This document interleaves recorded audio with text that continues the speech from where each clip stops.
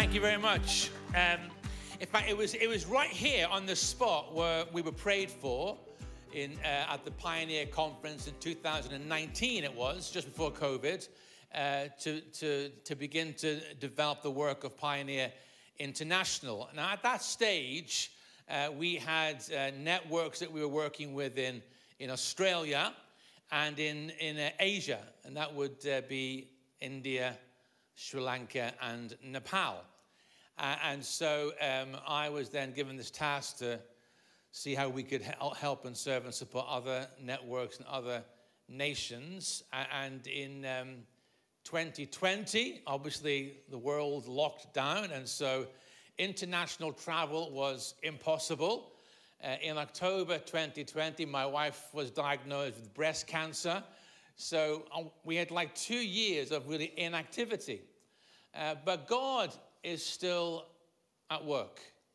Even at times when we don't think he is, God is always at work. Jesus said, "My Father is always at work." Now, some of your kids may say that about you. My dad's always at work. I don't think that's what Jesus meant when he said that. Always working. And so lockdown opened up. My wife came through her treatment, praise God, is healthy, doing well. And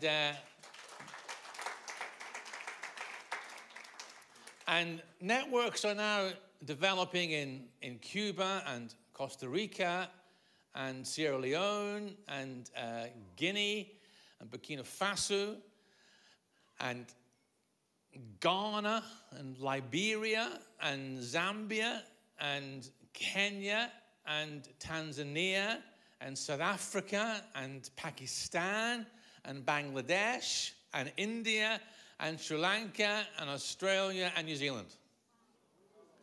It's just amazing what the Spirit of God is doing.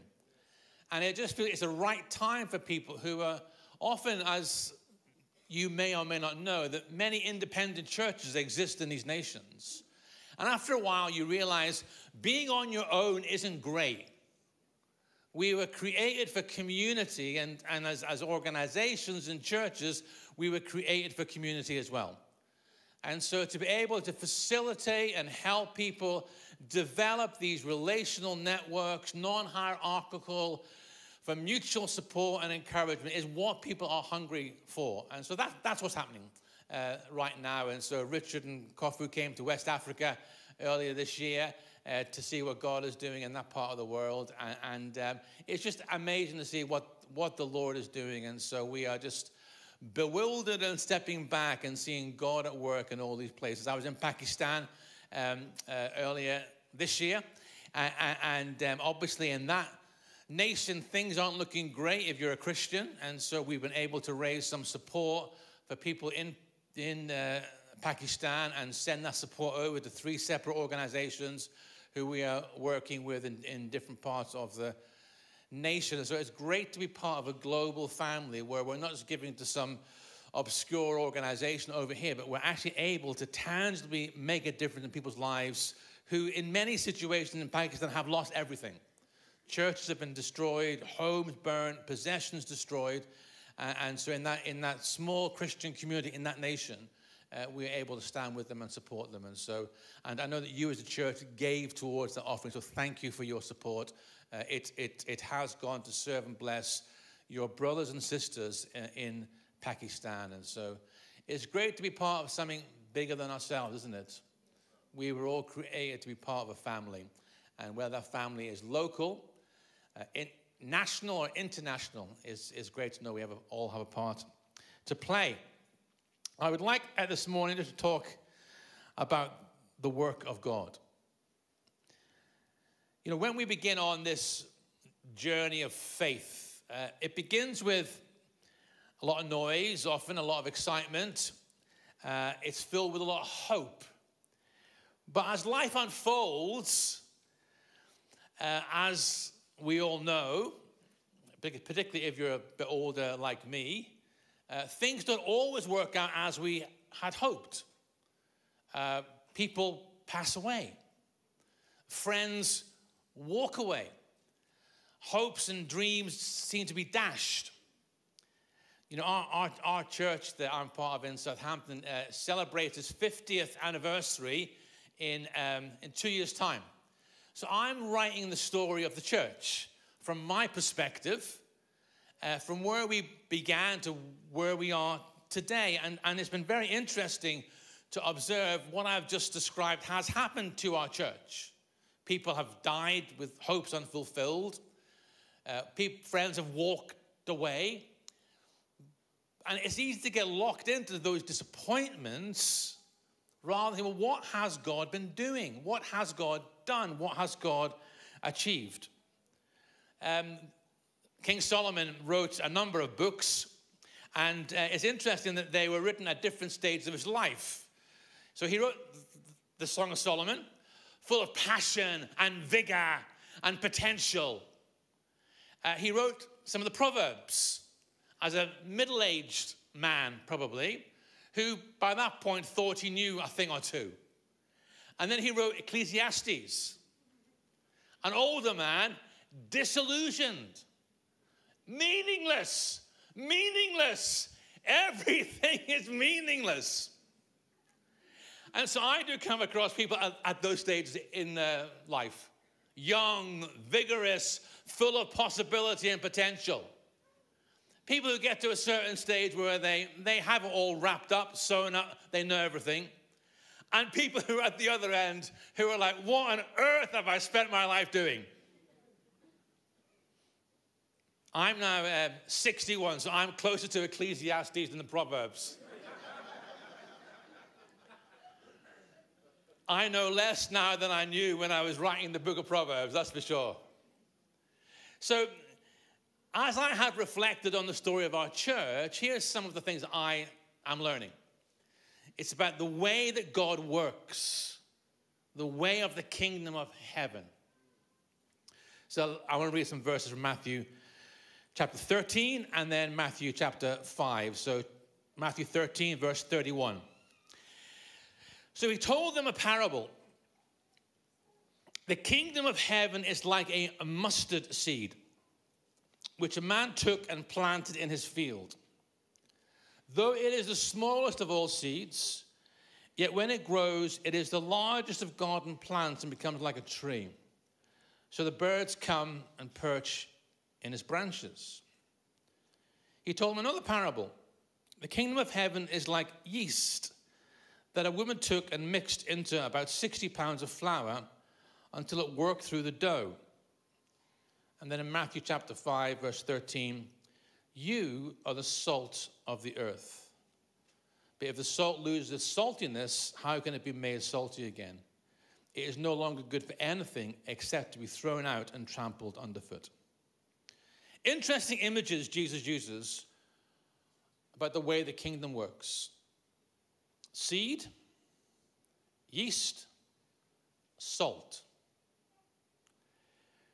Small, apparently insignificant, and often invisible. He doesn't use, the kingdom of heaven is like a volcano. He doesn't say, the kingdom of heaven is like a grand edifice. Seed, yeast, salt. This is the way of the kingdom. I think we get seduced by the large, by the noisy, by the fast, by the impressive, by celebrity, and we think that's how the kingdom will come. Make it big enough. Make it loud enough. Make it impressive enough. And the kingdom will come. But you say, no.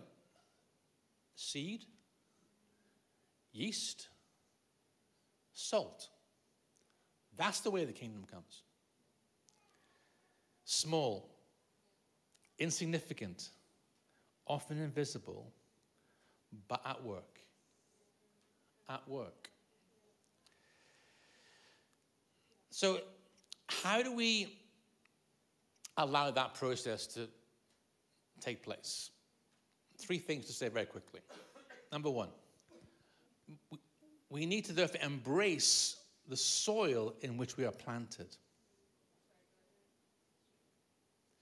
So I was born in Liverpool, boo, but spent my childhood in Scotland and my teenage years in Ireland, and then the last 40 years in England. So my accent is that reason. My mother's Liverpudlian, my dad's Irish. You know, when I went to school in Ireland after being in Scotland, my nickname was Scotchy. When I moved back to Scotland, my nickname was Paddy. When I moved to England, they couldn't understand me. The very first time I prayed in a meeting, they thought I was speaking in tongues. Someone got up to read the interpretation. No, that was English. That was English, it wasn't a tongue. I got fed up with people saying to me, sorry, pardon, say that again. I had to slow down, change some words. The poor or the poor in the south. Embrace the soil. So I had 3 prophetic words once about going back to Ireland to rediscover an ancient anointing. Now, being brought up in Northern Ireland as a Protestant, anything Celtic was Catholic, and therefore you avoided it. So I had no idea about the Irish Celtic history. But I felt God say, go back and rediscover it. So I just booked a flight, went over, hired a car, and started to drive around Ireland. And as I'm driving, first day that we park up by this little cell surrounded by graves. And God said to me, embrace the soil. So I'm like thinking, well, I know to embrace a person, you know, I know what to do, but how do I embrace the soil? So I lay on the ground and pretended to hug it. I was the original soil hugger. And as I lay on the ground hugging the soil, I began to pray this prayer. And it was like this Celtic poem came out of my mouth, which I wish I'd written it down. But I remember the first line was, I embrace this soil, the land of my fathers. And I began to understand what it was to embrace the soil. So if the kingdom of heaven is like a seed, or like yeast, or like salt, it only is effective when it is in something else. The seed in the soil, the salt in the food, the yeast in the dough. If it's not in there, it's not actually going to be effective. It's not going to do the thing that it's meant to do. So I had to learn to embrace the place that God had put me. So I moved to Southampton when I was 19 years old on a 6-month work placement. And 40 years later, I'm still there. Why? Because God spoke to me and said, I've called you to be an apostle to the people of the city. So I had to embrace, for me, that soil that God had placed me in. You know, in Jeremiah chapter 29, the prophet says to the people of Israel, don't listen to the prophets who prophesy to you. Why? What were they saying? Well, the good thing is that you can read what they were saying in chapter 28, which was this. Nebuchadnezzar, his power will be broken, and then within 2 years, you'll be back in the promised land. And Jeremiah says, no, don't listen to them. Because they're prophesying lies. They're saying it's in my name, but it's not in my name. What I want you to do is settle down, build houses, plant gardens, get married, have children, marry your children off. That all takes time. Embrace the soil that God has placed you in. And so, for the kingdom of God to be at work, there needs to be a commitment on our part to embrace the situation and the place that God has put us. For some of you in your family, I wish I was in another family. I wish I was in another city. I wish I was in another job. We always want to be somewhere else. But the kingdom works in us when we commit to the thing we're currently in. Now, if it's an abusive situation, that's different. But for most of us, we need to learn to put our feet down and get rooted in the place that God has called us to, and the kingdom begins to work in us. Quietly, slowly, often invisibly. I was talking to a guy last year. He lives in a particular nation, and he's desperate to leave that country and come to the UK or go to Australia. And I shared that with him about, committing. He says, yeah, that's what I'm going to do. And then he phoned me like last week and said, I'm still not sure what I should be doing. Should I be leaving this nation and going to the UK or come? I said, listen, mate, if you commit to that nation, then God will work in you. If you're like double-minded and unsure and uncertain, it's really hard for the seed to be at work in you, for God's kingdom to be fully manifested through you, unless you are committed to that soil that God has placed you in. Embrace the soil. The people that God has placed you around, the place, the work, the sphere of work that God has put you in, embrace it. Allow him to work through you. The second thing is this: we therefore need to recognize it's a process to get to the end. It doesn't happen overnight. I don't plant my seed and then the next day come and go, what? There's nothing there. I thought I bought this packet of seeds from the seed shop company. And I've done what they've said, and there's nothing there. It's like blank. We don't do it, do they? We don't do that. We wait. We wait. I put my salt and my yeast in my dough, and I don't go, right, I've done all that now. Where's the bread? It takes time. It's a process that we all have to go through. God's people in Scripture go through this process of leaving Egypt to the promised land and then spend this time, 40 years in the wilderness, going round in circles. It says in Deuteronomy chapter 1, it takes 11 days to go from Mount Horeb to Kadesh Barnea. It took them 40 years. The process that God works in us doesn't happen overnight. We want fast, we want instant. If I get into the lift and the door's not closing quick enough. Who remembers like dial in?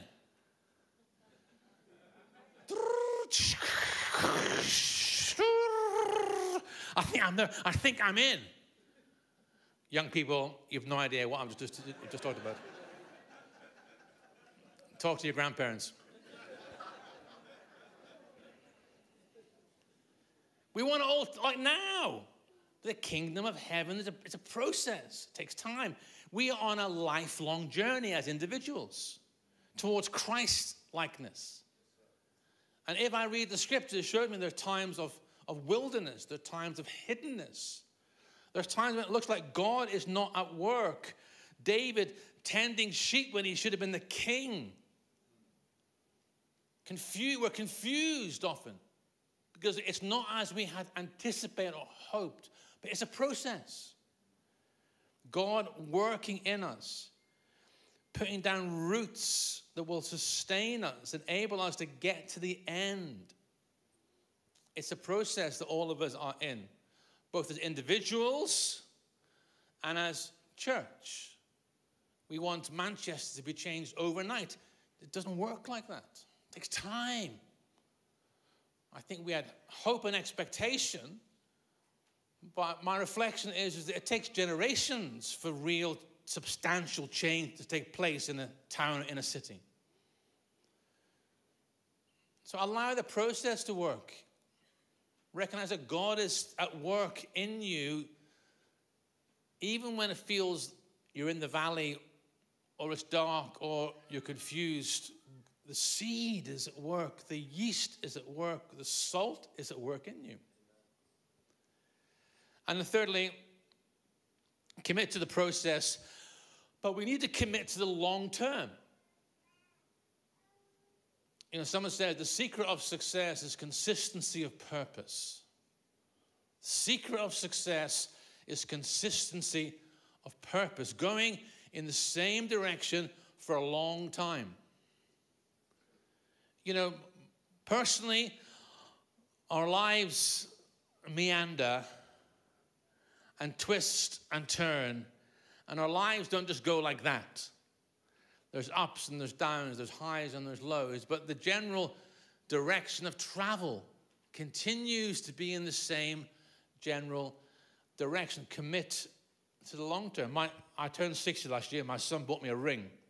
I'm not a big jewelry person. I have a wedding ring, and that's about it. But he bought me this ring, and on the ring it's the Kennedy clan, Scottish clan, and it's got the motto of the Kennedy clan, which is in French. So it's a bit of a strange thing, being a Scottish clan, but in French. Apparently, the Scots and the French were very connected with each other back in the day, against the English. Still true today. It says, avise la fin. Consider the end. Consider the end. It's not how excited I am when I'm 25 or how wise I am when I'm 45. It's like, do I make it to the end when I'm 75? Consider the end. Consistency of purpose.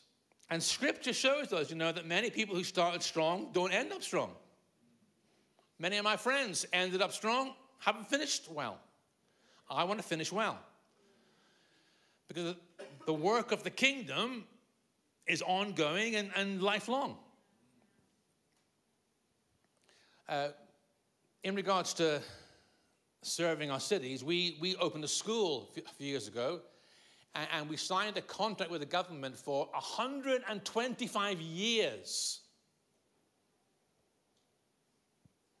125 years. Like, long-term planning in our church up to that point was next summer. And suddenly we're thinking generations. But I think that's the way the kingdom works. It's generational. There's a guy called Dr. Charles West, based in London in the 1800s.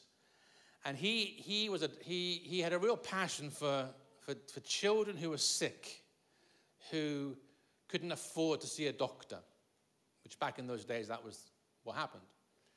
So he decided to turn his house into a little hospital. So he opened up his house, and he had 10 beds that he managed to squeeze into his house in Great Ormond Street. In 1852, he was a Christian man, was led by God to do this. 170 years later, Great Ormond Street Hospital has now 750 beds. And is probably the world's leading children's hospital. Because one man decided to sow a seed, to be yeast, to be salt. And the kingdom of righteousness, peace, joy, health, and well-being grew. Around the same time, a woman called Octavia Hill, who was also a Christian and a reformer, she had a particular passion about how the poor were being housed in London with no access to sanitation or open spaces. So she began to work and campaign, and she persuaded a friend of hers to invest £750 in buying 3 houses that she was able then to manage and to let out to people who were unfortunate. She began to get concerned about how the authorities were getting rid of all of the green spaces, and she felt that it's important for people to have access to God's nature and to creation and to open spaces. So she fought to create open spaces in London in particular. And then as her work increased, she founded with a friend an organization called the National Trust, which today in the UK owns 250,000 hectares of land, 780 miles of coastline, over 500 properties accessible to the public. One woman, 150 years ago, sowed some seed. See, that's the sort of long-term vision I think we need. Not just limiting it to our generation and our time, but thinking the seeds that we are sowing today, the work that we are doing today should outlive us, should go beyond us, should be even greater. Like the mustard seed, Jesus said, will become the biggest of all the trees in the garden. It starts off like that and goes to become this incredible thing. Consider the end. Seed, yeast, salt. It's the way of the kingdom. Small, insignificant, often invisible, but God is at work in us. God is at work through us. It may not be loud and noisy and large and brash, but the work of the kingdom is ongoing. As we embrace the soil, as we commit to the process, and we have a vision for beyond ourselves, we consider the end. And so for King's Church Manchester, there'll be some great things that you do in your lifetime, but beyond you, there'll be many other things that will take place. Seeds that you have sown in the community, in people's lives, in the nations, that you will never see the results until we get to glory. And then we'll see how it all panned out. And it takes faith to have that vision and have that view. You know, in the book of Hebrews, we read about some of the great men and women of faith and those who died without seeing the fulfillment. But they still died in faith. That actually the kingdom is at work and will continue to be at work. The church is being built and the gates of hell will not prevail against it. And we have seasons when it feels like the gates of hell are surrounding us, but we know at the end of the day, the church will prevail. The kingdom will prevail. A knowledge of the kingdom of the Lord will fill the earth as the waters cover the sea. These things will happen. Whether it's in our lifetime or not, it will happen. The work of God. Like seeds, like yeast, and like salt. Let's stand together and we'll pray.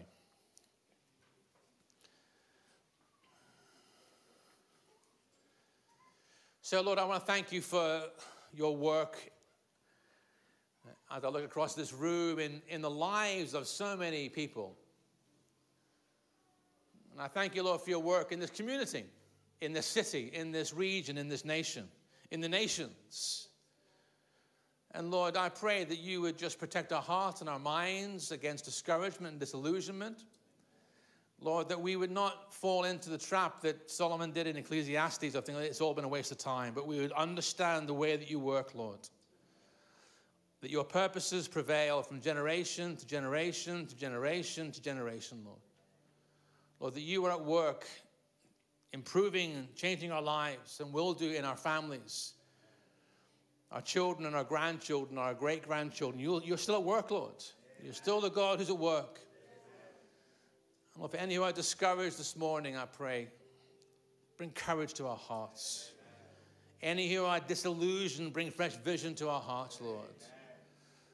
Any that have lost vision, Lord, that you restore vision again for what you're able to do, Lord, in this life and in the ages and age that is yet to come. Lord, we thank you for this community and all that has been achieved. As it parallels very much with ours back in Southampton, Lord, and we thank you for the breakthroughs that have taken place. And we pray for more, Lord, particularly as Richard goes on this sabbatical, comes back a different man. We pray for the next season of growth and development for this community in this city, I pray. Lord, that we give you thanks that you are at work. You are always at work, Lord. At times it looks obvious, and at other times it seems a bit more difficult to see, Lord, but we know you're always at work. And so I speak blessing over every individual in this room, every family in this room, over every congregation, every community in this room, over King's Church as a whole, Lord. And I speak your blessing. I speak your blessing, Lord. Lord, as they commit to build their house here, to plant their gardens here, to increase in numbers here, Lord, that you would bless them as they bless the city. Lord, we look back in years to come, decades to come, and see how wonderful the work of God has been in this place. And so we bless you, Lord, that you said you would build your church. Forgive us when we think that's our job. And Lord, we pray, keep working, keep moving, keep ministering, keep encouraging, I pray. In the mighty name of Jesus, we ask you. And all God people said, amen, amen, amen.